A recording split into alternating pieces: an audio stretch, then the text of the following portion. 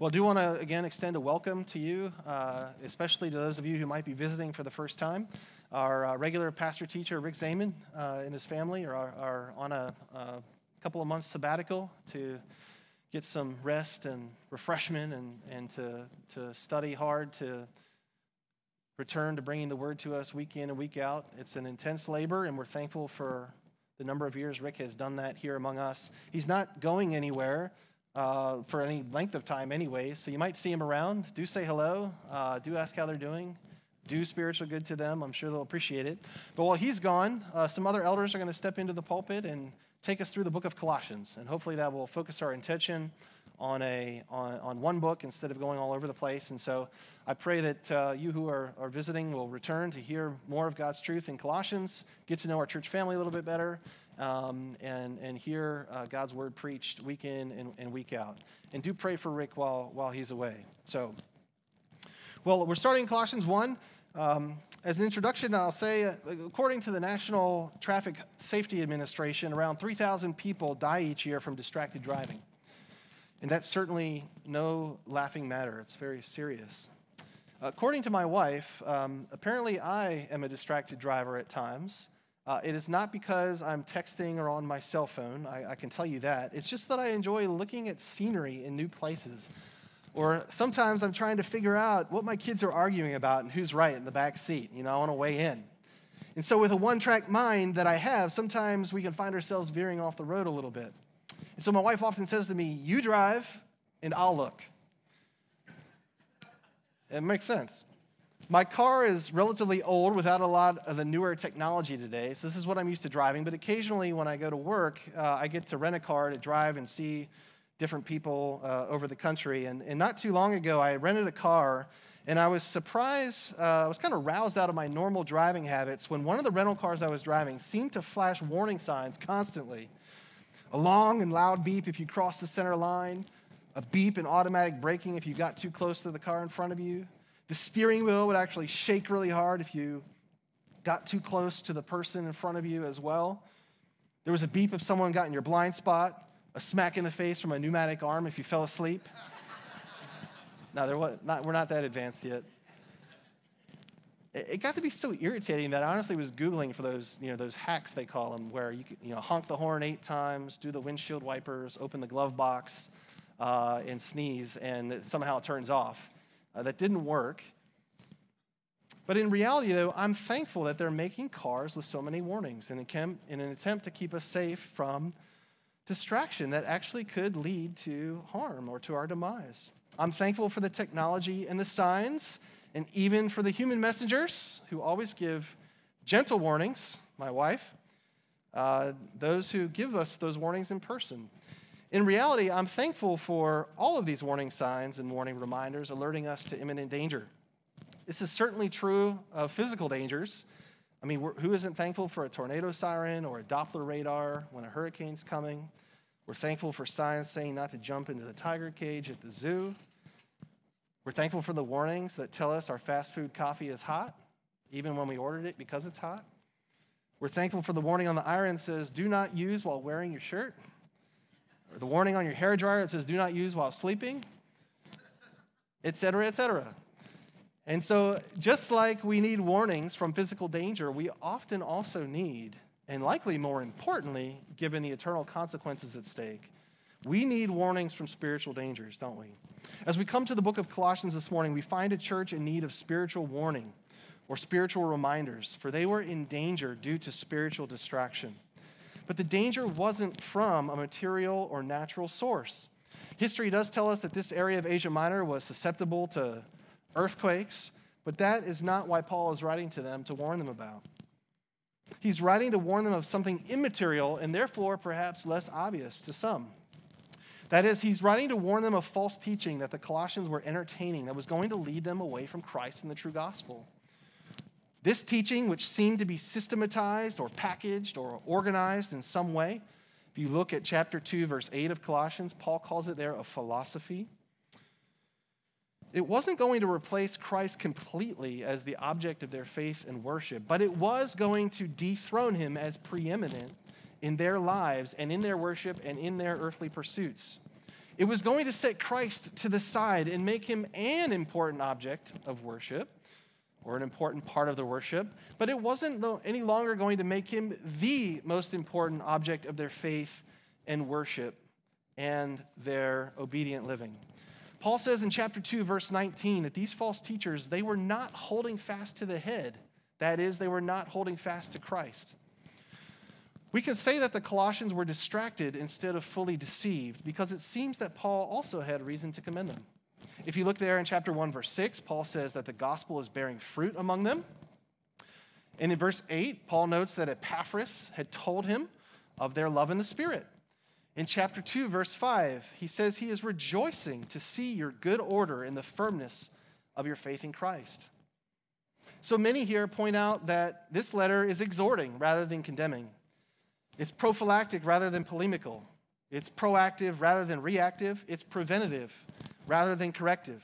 We can see this especially when we compare this letter to Paul's letter to the Galatians. In that letter, you only get 5 verses in before you hear a very strong rebuke from Paul. And there are several other strong rebukes throughout the letter that are there. And you don't quite see that in Colossians. And so just as Paul needed to warn the Colossians in their day, so too in our day, we need to be warned or given important and strong reminders to keep us from becoming spiritually distracted away from Christ, who is the head of the church and the only one worthy of our devotion and our worship and our obedience. And so you ask, Andrew, by what teachings or philosophies might we become distracted? What do we need to know about? Well, in one sense, I would say keep coming back as we delve more into Colossians, as I think we might have opportunity to identify more specifics as we hit chapters 2 and 3. But in another sense, I don't know precisely what that may be for you. And frankly, based on the speed at which philosophies and fads in our society spring up, it may be something that we can't even know about yet, but we need to be on alert. And I've been praying all week that the Holy Spirit might reveal to you and to me those things, those ideas, those practices that we are allowing into our personal lives, or perhaps even to our church, that have the appearance of wisdom and or godliness, but in reality, they're human precepts. They're part of a self-made religion that elevates the shadow over the substance. The shadow being those things that point us to our need for Christ, those things that are part of Christ's creation, and the substance being Christ himself. And so these things would be ultimately useless, worthless, and potentially damning if followed all the way to their end. And so as we come to Colossians chapter 1, our main point for today is this: don't become spiritually distracted from the all-sufficient Christ. Instead, refocus your mind and your life wholly on Christ by remembering 4 things. Remember your true identity in Christ, remember the true gospel, remember your true need, and remember your true calling as a Christ follower. Sorry, I'll leave that up there for a second more. So let's jump into the body of Colossians 1 after that particular introduction. We need to avoid distraction and regain spiritual focus by remembering, number 1, our true identity. Remembering our identity in Christ helps us to avoid spiritual distraction because it means we're focused on resting in Christ's assessment of who we are. And it keeps us focused on the mission that he has for us as believers. We don't need to work to get to him. He has broken into our lives and come down to us. He's revealed himself to us, and we are safe and secure in him as his children. Therefore, we're not worried about pleasing men or chasing after worldly pursuits or pursuing deeper knowledge, quote unquote, outside of what God has already revealed to us in his word. We know God, and we know him intimately because of what Christ has done. So we can remember our true identity by doing the following. Number 1, we need to remember that God has brought you salvation and given you a mission. Look there at verse 1. Paul, an apostle of Christ Jesus by the will of God, and Timothy, our brother. Paul is the author of the letter to the Colossians. We know Paul is in prison when he writes this letter, as he asks in Colossians chapter 4 to remember his chains, and it's most likely that this is his Roman imprisonment towards the end of his life.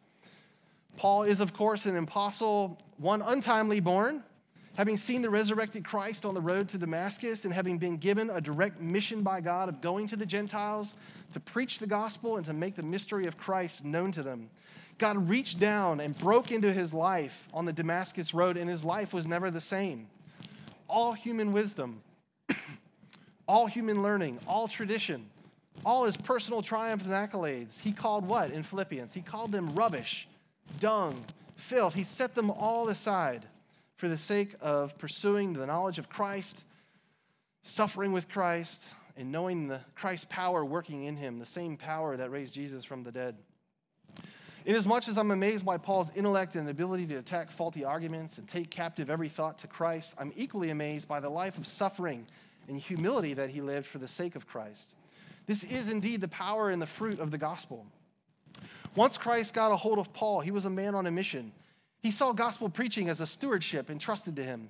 In Colossians 1:25, if you look there, he calls his preaching a stewardship from God that was given to me for you, to make the word of God fully known.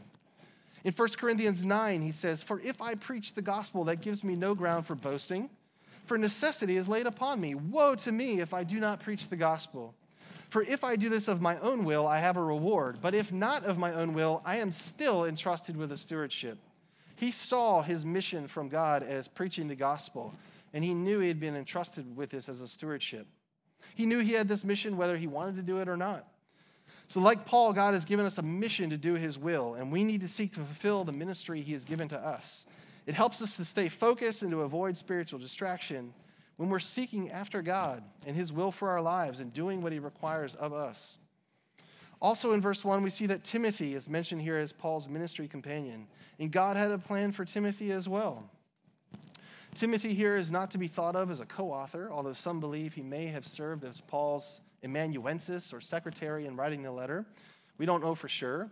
But the plural we that starts at the beginning of the letter quickly gives way to the singular I in the body of the letter, noting that Paul is indeed the author. The Colossians may certainly have known who Timothy was, and we know that Paul sent Timothy to the Ephesian church 120 miles to the west to minister there. And so it's likely that Paul wanted them to be familiar with Timothy and with Paul's spiritual heir who would carry on the ministry after Paul was no longer here. Before Paul left this earth, he told Timothy to do the work of an evangelist and to fulfill his ministry. And so both Paul and Timothy had a mission from God that they were to be focused on, and so do we. And this helps us, again, to avoid becoming spiritually distracted. Second, in remembering our true identity, we need to remember that God has set us apart in Christ. In verse 2a, Paul delivers the letter to the saints and faithful brothers in Christ at Colossae. Paul here calls the Colossians saints or holy ones.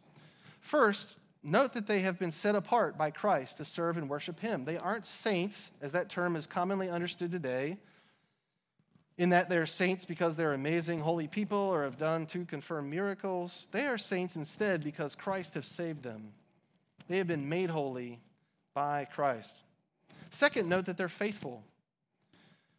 This word doesn't mean that they're trustworthy or show up on time to church activities, but it means they're believers, those who are Christians. They are those who have placed their faith in Christ and are living out that faith in the world. And so Paul says, yes, you are Christians. Third, note here that they are in Christ. This is such a rich phrase in the New Testament and the letters of Paul, appearing so many times. In Christ, what are we? What does the Bible say we are in Christ? Well, in Christ, we're new creations. In Christ, we're adopted as sons and daughters. In Christ, we have eternal life. In Christ, we have been blessed with all spiritual blessings in the heavenlies. In Christ, we have obtained righteousness. In Colossians, it says that we have been filled in Christ, and that in Christ we were circumcised with a circumcision made without hands by putting off the body of flesh. We were buried with Christ in baptism, and were raised with Christ through faith in the powerful working of God. We have been made alive together with Christ. We have been raised with Christ to new life. Our life is hidden with Christ in God.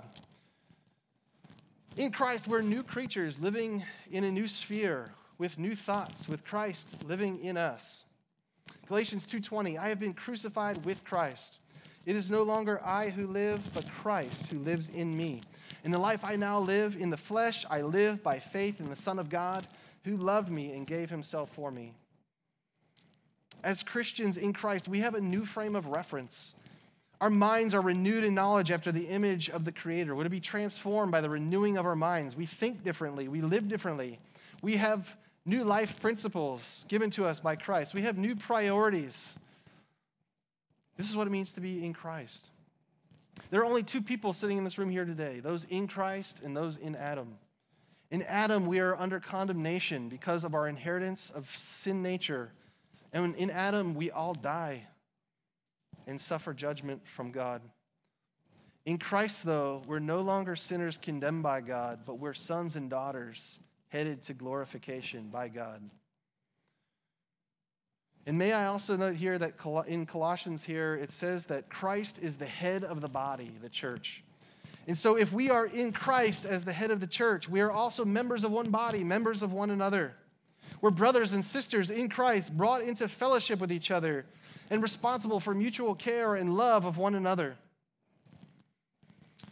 Don't ever forget that. And may I note also that the church at Colossae is in Christ, but they are physically, geographically at Colossae. Colossae was a city in Asia Minor in the Lycus River Valley at the foot of Mount Cadmus, situated along a major east-west highway that ran from Ephesus to the west all the way to the Euphrates River in the east. This provides some explanation for us as to the mixture of population there that certainly, no doubt, contributed to the mix of ideas, philosophies, and beliefs that were infiltrating the church there. Several centuries before Christ, Colossae was called a populous city, wealthy and large, by Xenophon, and a great city of Phrygia by the Greek historian Herodotus. It was known for its deep red wool called Colossian wool, which was the source of its industry. However, a historian closer to Paul's day called Colossae a small town, probably having been surpassed by nearby towns of Hierapolis and Laodicea. I've read that part of this was because the Romans rerouted the main road that went through Colossae, and so it diminished in significance. So if you're a young person in the room here today and you've seen the movie Cars, this is exactly what happened to Radiator Springs. And there was no Lightning McQueen to revive the town. So in fact, the town now looks like this. I bought this book. I took a picture of the cover. This is a book about Colossae, and it's actually a mound now. It's a tell. It's a hill that's really never been excavated. So much of the history remains lost to us. That's a modern city of Honaz, I think, in the back there. Something else that we pick up from Colossians is, as it relates to the city of Colossae, is that Paul had never visited this church before, in all likelihood. He didn't start this church, and he probably had never even visited there. Look at Colossians 2, verse 1. It says, "For I want you to know how great a struggle I have for you and for those at Laodicea and for all who have not seen me face to face." Unlike the churches who were the original recipients of some of the other New Testament letters of Paul, this church was founded not by Paul, but by Epaphras. And Epaphras likely had heard the gospel preached by Paul during his nearly 3-year Ephesian ministry and took this gospel back to his hometown in Colossae and started a church there. Epaphras is called one of you, in Philemon, I think, who also lived in Colossae. In Acts 19, 8 through 10, we learn this about Paul's Ephesian ministry. It says, "And he, Paul, entered the synagogue and for 3 months spoke boldly, reasoning and persuading them about the kingdom of God. But when some became stubborn and continued in unbelief, speaking evil of the way before the congregation, he withdrew from them and took the disciples with him, reasoning daily in the hall of Tyrannus. This continued for 2 years, so that all the residents of Asia heard the word of the Lord, both Jews and Greeks." Luke in Acts could say that his ministry in Ephesus was so effective that all the residents of Asia had heard the word of the Lord. Epaphras had really put the disciple-making commands that we've been learning from Pastor Rick in Matthew 28 into practice by taking these truths back to Colossae and starting a church there. Paul couldn't visit every town and plant a church everywhere, but God raised up others to do so. Those of us who are entrusted with the gospel are called to share it with others. And yet, even though Paul had never met these Colossian Christians, in Colossians 1, 24 through 28, Paul considers his sufferings and his preaching to be for their sake, even though he has never met them. He has them in mind as he's suffering and laboring and preaching the gospel. And before we leave this section, I just want to stop and reflect on the fact that you should never underestimate your ability to do spiritual good to others, even if you don't know them. This church in my many years here has been absolutely incredible in this area, even recently to me personally with some things going on with my neighbor. People have written letters of encouragement and empathy to people they don't even know. People have prayed for people they don't even know. People have given financial resources to people they don't know. And all this has been done for the sake of Christ and for love of the brethren. The Bible says to do good to all men, but especially to those of the household of faith. And to you, GBC, I would say still excel all the more in this work of grace to even those whom you don't know, just as the Apostle Paul did. And second, I don't want us to leave this section underestimating God's interest in our church just based on size. It's not lost on me, nor on many who have studied this book of Colossians, that one of the richest doctrinal letters in all of the New Testament that so expounds the doctrine of the deity of Christ and his preeminence, that it was reserved for one of the churches with the seemingly least prominent importance in Paul's day. Christ is interested in Grace Bible Church and what we are doing here. He's interested in our orthodoxy, our right belief about him, and our orthopraxy, our living that's based on that belief. We are in Christ, and yet at the same time, we are in Midlothian. So let who we are spiritually impact who we are geographically. Let our connection to Christ and our interactions with our neighbors, our coworkers, our families, and with our brother members here at GBC, let our connection to Christ affect the way that we interact with the people here locally. So last, how to remember our true identity. We need to also remember that God has brought us grace and peace. This greeting is easy to look over, but by no means is it boilerplate.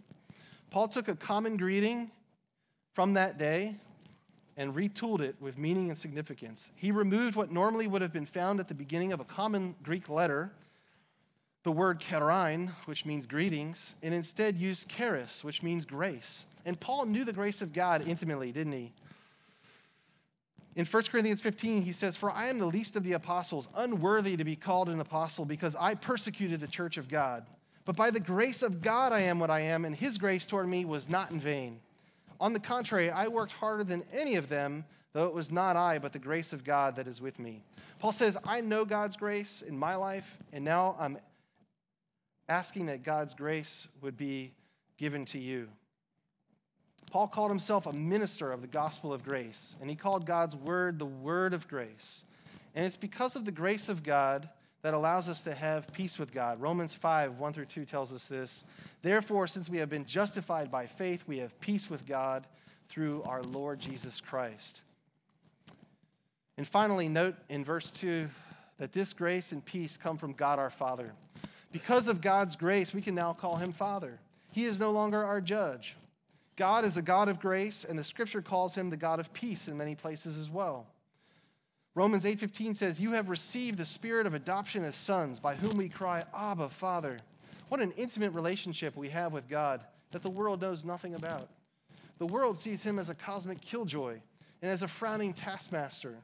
But while we get to approach his throne and ask of him and know that he hears us because he is our loving Father, we can approach the throne of grace confidently, knowing that he hears us because of what Christ has done for us by his shed blood on the cross. Second, we need to avoid spiritual distraction by remembering the true gospel. Paul is warning the Colossians not to be distracted from false teaching because he knows they have the truth and they have believed in it. Like they say about training people to spot counterfeit currency, they don't give them a bunch of counterfeits to look at to see all the counterfeits that are out there. They're too numerous to study all of them. Instead, you study the real thing so much, so diligently, that you can easily spot a fake. We need to spend time reflecting on the content, the hope, and the fruit of the true gospel, and this helps us avoid spiritual distraction. So we could remember the true gospel first by remembering the true content of the gospel.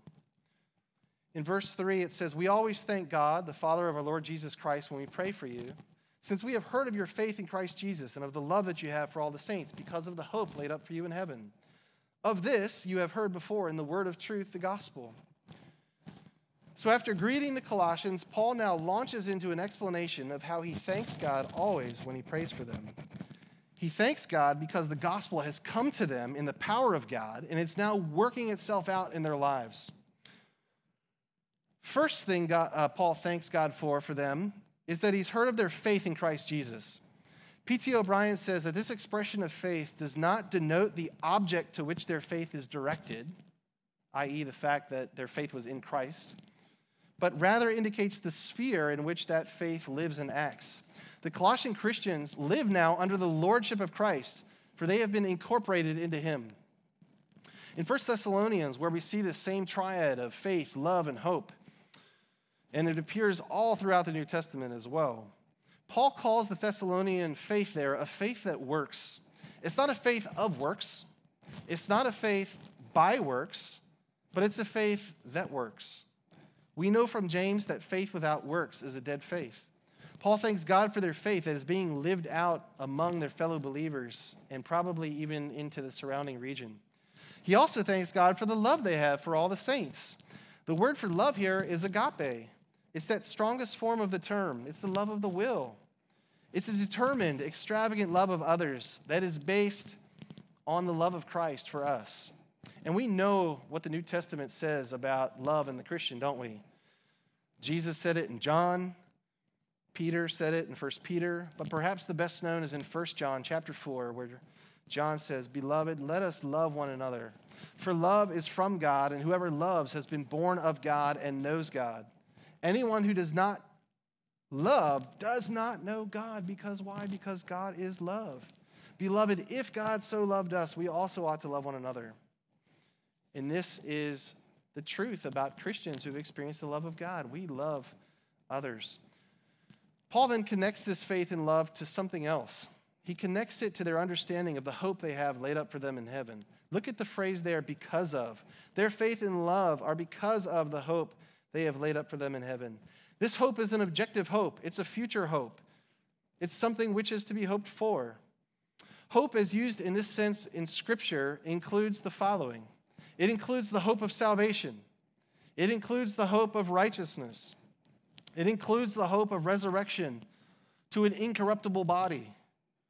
It includes the hope of eternal life and the hope of the appearing of the glory of our great God and Savior. These are all part of the hope laid up for us in heaven. And these are things which we confidently know we'll see and experience when Christ returns for his own.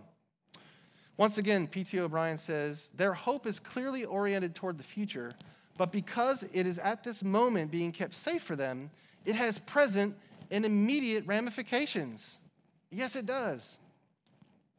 Not least of which is the basis of their ongoing faith and exercise of Christian love. So in other words, he's saying the hope that they have as believers is having effects now in their lives and actions. Hebrews 11:1 says, "Now faith is the assurance of things hoped for, the conviction of things not seen." Our hope is not the world's hope. It's not a wishful thinking without any certainty of the ultimate result, like I hope it rains tomorrow, or I hope my tomato plants grow, or I hope my favorite team wins the game. Our hope, rather, is one that we are so certain of that it results in present action for today. You are sitting in your chair right now convinced it will hold you, aren't you? You got in your car on the way to church this morning convinced it wasn't going to fail you or randomly combust. You ate your breakfast without asking where it came from or who put it in the package or if the packaging labels were correct. You do so many actions in a day with utmost faith and confidence of a certain result. Knowing this, have you ever taken stock of your life to see how it might be different because of the hope you have laid up for you in heaven? What actions are you taking today that are based on the confidence of the hope you have in Christ? Would people know of this hope by looking at your life? Look at your life. What are your priorities? How far do you go to claim your rights? Where are you placing your trust? What earthly things are you willing to give up to serve Christ now? And for the sake of the eternal reward, the inheritance that you know is being kept in heaven for you. How is your life different because of the hope that you have in Christ? Paul says in verse 5b that they have heard of this hope through the word of truth, the gospel.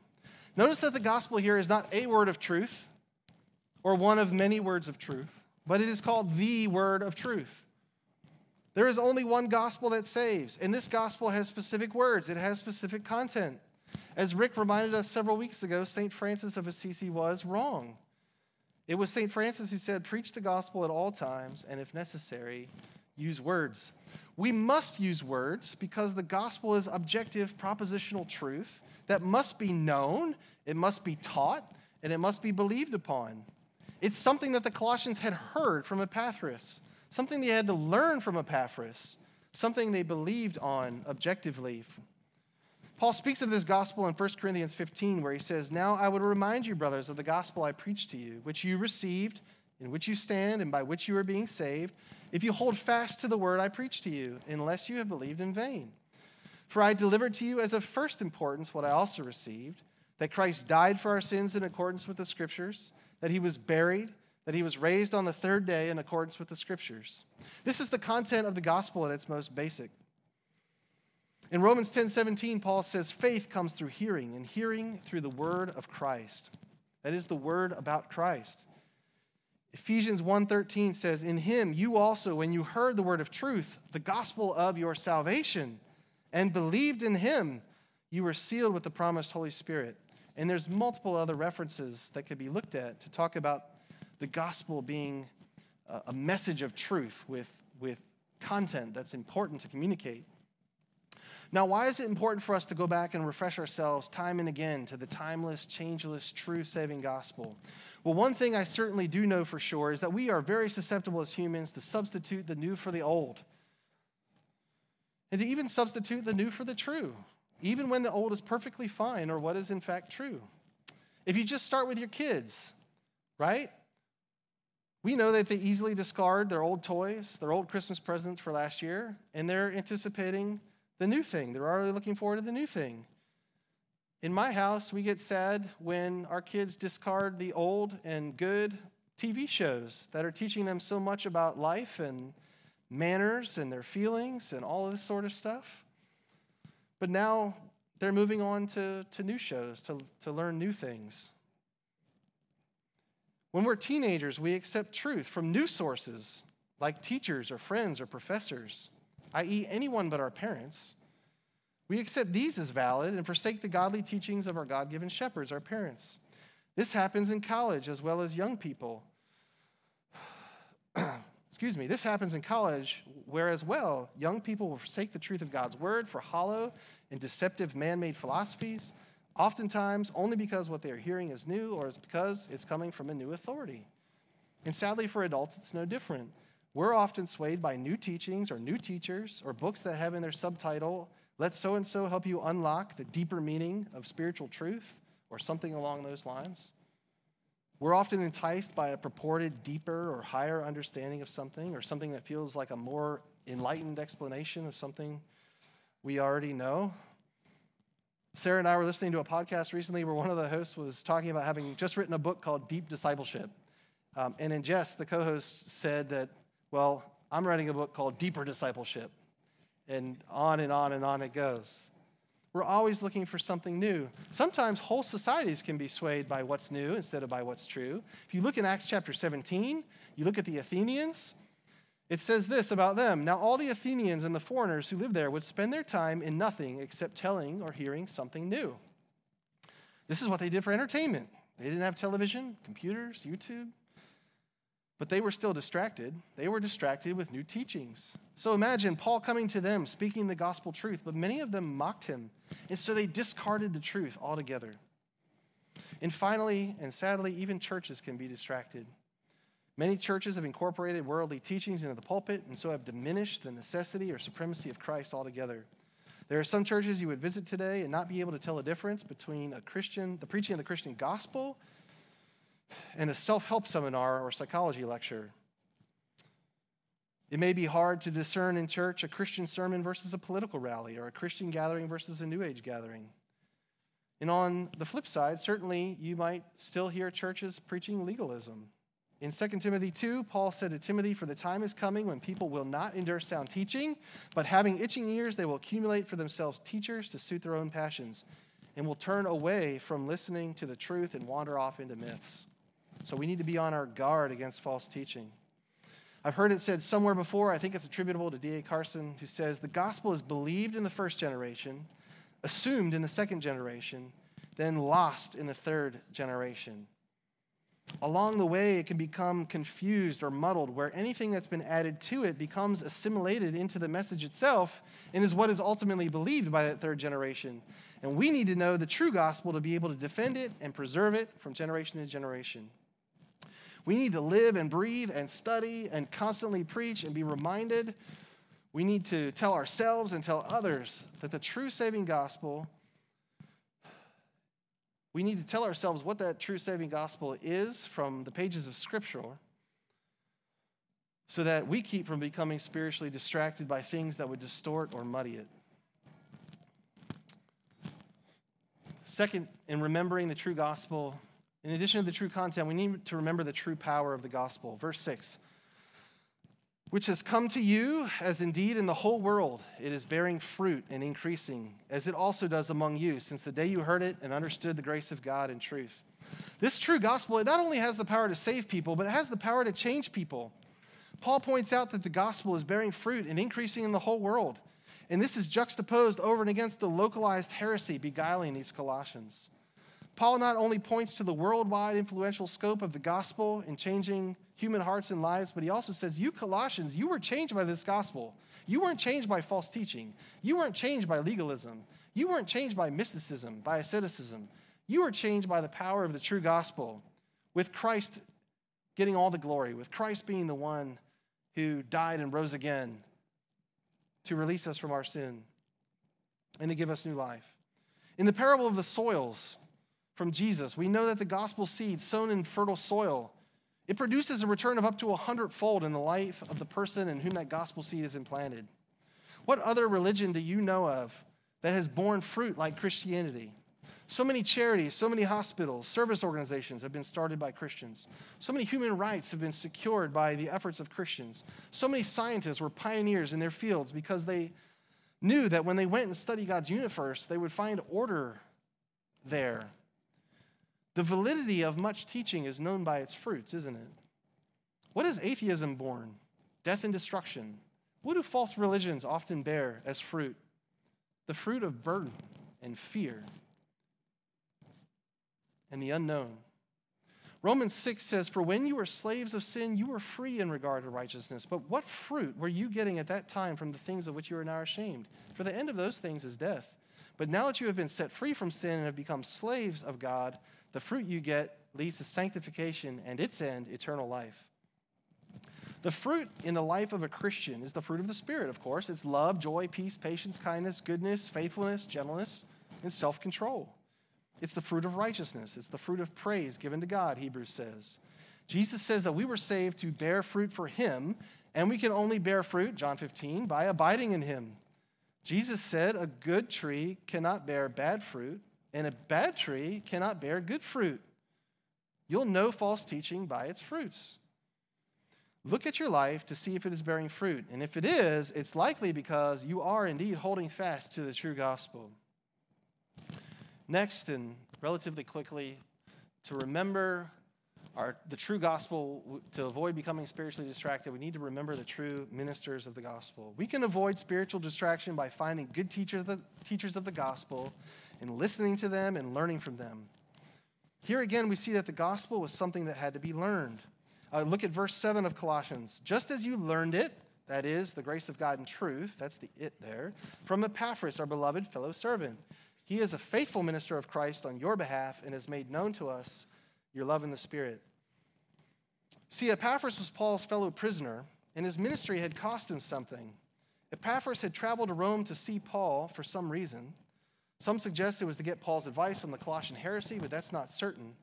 The churches of Colossae, Laodicea, and Hierapolis may have commissioned him to go and see Paul for a particular reason. It may be that he didn't go there to see Paul, though, too, but he met Paul in prison. Whatever he went there for, it seems as if he ended up in prison with Paul. Both Epaphras and Paul had invested so much in those that they taught the gospel to. We need to find teachers of whom can say to us, as Paul said to the Corinthians, be imitators of me, therefore, as I am of Christ. If you go to 1 Thessalonians 2 sometime, note there the love that Paul has for the Thessalonian believers, the words that he uses there. He says he didn't come with words of flattery. He didn't come as a pretext for greed. He asked for nothing from them. He was like a nursing mother to them, taking care of their own children. He was like a father to them, exhorting them daily and toiling and laboring among them. And there we see our teacher's humility. They gave of themselves to their hearers. They were not greedy for gain. They placed no burdens on them. And they were willing to endure suffering for the message they learned and taught. And so for the hearers to bear up under suffering for the message they learned, this affirmed that it truly was at work in them. This was God's word truly at work in them. And so we need to surround ourselves with teachers who will teach us the true gospel and who will disciple us and who will help point us to Christ as all sufficient and who will know us intimately enough, whereas like Epaphras did to Paul, they can point to us and say, they're loving people in the Spirit. The goal of faithful, solid instruction is that we would become fully mature in Christ and so that we would not be tossed to and fro by human coming and by false teaching. So let's make sure we're grounded in the faithful, gospel-oriented biblical teaching and are surrounded with leaders who are investing in us spiritually. Third, to avoid spiritual distraction and regain spiritual focus, we need to remember our true need. Verse 9. And so from the day we heard, we have not ceased to pray for you, asking that you may be filled with the knowledge of his will and all spiritual wisdom and understanding. In verses 9 to 14, Paul's going to turn now from thanking God in prayer to praising him in prayer to now asking for something, to petitioning God in prayer. Here he is asking God to do something. He is asking that God would fill them. The verb here is passive, that you may be filled. They can't fill themselves. God is going to have to be the one to do it. The word fill here means to be totally filled. And the way it is used elsewhere in Scripture, it has the idea of so filling up something that it takes control, so as to be filled with fear, to be filled with sadness. It's a controlling type of filling. So what is Paul asking to be filled with? He's asking to be filled with the knowledge of his will and all spiritual wisdom and understanding. At this point, some commentators start going down the road of talking about how to find God's will for our lives as we normally think of it. You know, what does God want us to be doing? What is his special direction for our lives? And they point out those passages in Scripture where it's very clear, where it says, God's will for you is this.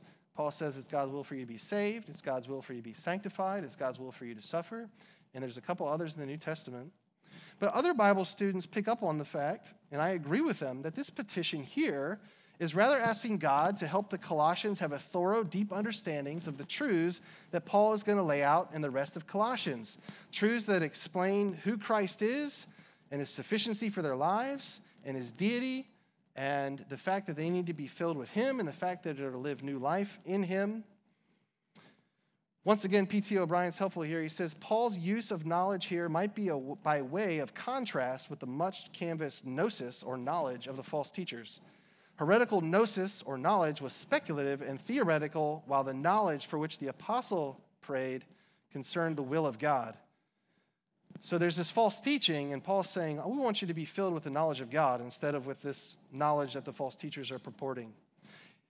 He notes, O'Brien does, that the prayer for knowledge here precedes exposition of Christ's lordship in creation and redemption, its ramifications for the Colossians, and the detailed interaction with the philosophy of the false teachers that are to come later on in Colossians.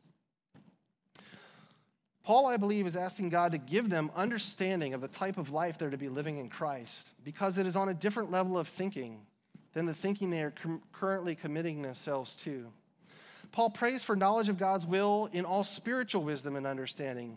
These words show up together often in the Old Testament, and we know that the fear of the Lord in Proverbs is the beginning of wisdom and understanding. Wisdom encompasses a full body of knowledge, and understanding is the skillful application of those principles to different situations in life.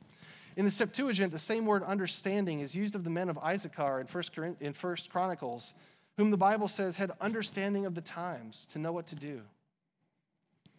And we don't need human wisdom, do we? We need spiritual wisdom, and this is what Paul prays for. In Corinthians, Paul says spiritual truth is spiritually discerned, and we need the Holy Spirit in us to help us understand God's truth. The Bible calls us to be transformed by the renewing of our minds, and it also says we have the mind of Christ. Philippians says to have this mind among yourselves, which is yours in Christ Jesus. It's a mind focused on the things of God. So Paul prays for their spiritual wisdom and understanding, and to be filled with the knowledge of God's will, to be filled with the knowledge of who Christ wants you to be and how Christ wants you to follow him, and the life we're called to live in Christ now as Christians. So fourth and finally, we need to avoid spiritual distraction by remembering our true calling. Verse 10, so as to walk in a manner worthy of the Lord, fully pleasing to him, bearing fruit in every good work and increasing in the knowledge of God, being strengthened with all power according to his glorious might for all endurance and patience with joy, giving thanks to the Father who has qualified you to share in the inheritance of the saints in light. He has delivered us from the domain of darkness and transferred us to the kingdom of his beloved Son, in whom we have redemption, the forgiveness of sins. We avoid spiritual distraction when we live the life God has called us to live, being strengthened by him to do it, and remembering the new life he has called us to. This knowledge should keep us on the path of Christ, focused and Christ-exalting and living in a way that's pleasing to him and keeping us from spiritual distraction. Specifically, Paul says, remember your true calling by walking in a manner worthy of the Lord. To walk is a Jewish expression that's Paul's picking up on from his roots, no doubt, and it just means to live. Live in a manner worthy of the Lord in everything you do. Live in a manner worthy of the Lord, fully pleasing to him. And he gives us four phrases, four participles showing us how we're to do this. One, we're to bear fruit in every good work. And we've already talked about this, so we won't talk about it again. But we're to abide in Christ, and by abiding in Christ, we can bear fruit. The Christian must bear fruit. The gospel that shows the world that sinners can be saved from sin and know Christ, it also has the power to change us, to make us new creations. And we need to show that forth in our Christian life. We are also pleasing to him when we're increasing in the knowledge of God. Paul prays that they would increase in the knowledge of God. Where does God reveal himself, you ask? In Scripture. So what should we be doing to get to know him better? Studying Scripture. How many of you know your spouse? Like really know them well? I hope all of you do, in some sense. Well, how did you get to that point? How did you know what will fully please your spouse? You studied him or her, didn't you? You spent time with them. You asked them questions. You strived with them and lived with them day in and day out. Well, to please God in our life and our actions and our behavior, we have to be able to act in accordance with our knowledge of his character and his will. Otherwise, we'll not know what to do, or we'll just guess at what pleases him and we'll totally miss the mark. Paul said of the Jews that they had zeal, but without knowledge. They would do a lot of fervent religious things, but it was without knowledge. They were not pleasing God in what they were doing. We are to have zeal and knowledge, or action, along with understanding. We must know what God requires of us and who he is through his word. We also walk in a manner pleasing to the Lord by being strengthened with all power for patience and endurance. Once again here, this is a passive verb. We must be strengthened. We cannot strengthen ourselves. How do we know God will give us the strength we need? Well, Paul in Ephesians 1 says he's praying for the Ephesians that they'll know the immeasurable greatness of his power toward us who believe. And here in Colossians, Paul says this, that he is working, at the end of Colossians 1, he says he is working hard to present everyone mature in Christ, and that for this he toils with all his energy that Christ powerfully works within me. He's working out the strength that God has worked into him. And if his actions are in alignment with God's will for him, he knows that God will supply the strength needed for all of his aims, of all of his missions. Knowing that we are filled with God's strength and praying for God's strength to be made manifest in us, we can work out his strength in our lives as well. And what strength does God pray for? Does Paul pray for? Well, he prays for all endurance and patience with joy, that the Colossians would have all endurance and patience with joy. Many Bible teachers note that endurance has linkage to trials and difficulties we face, while patience has linkage to being long-suffering towards people. One Bible teacher said this. He said, endurance is what faith, hope, and love bring to an apparently impossible situation, while patience is what they show to an apparently impossible person. And I thought that was good. God gives us the strength for both of these things as we live here on this earth in a new sphere, As we live in Christ, he gives us the strength to endure trials with joy and to endure difficult situations and to endure difficult people, showing them the love of Christ and forgiveness, the same love and forgiveness that Christ showed to us. And finally, Paul says to remember your true calling of walking in a manner worthy by remembering to give thanks. And what do we give thanks for? Specifically, well, we're giving thanks for these things. Verse 12b, we're giving thanks to the Father who has qualified you to share in the inheritance of the saints in light.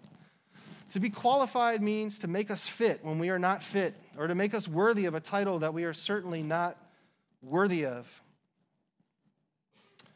And we were totally unqualified to share in the inheritance of God on our own. The Bible says we were dead in our trespasses and sins. We were by nature children of wrath. All we had expectation of was God's judgment, not a reward.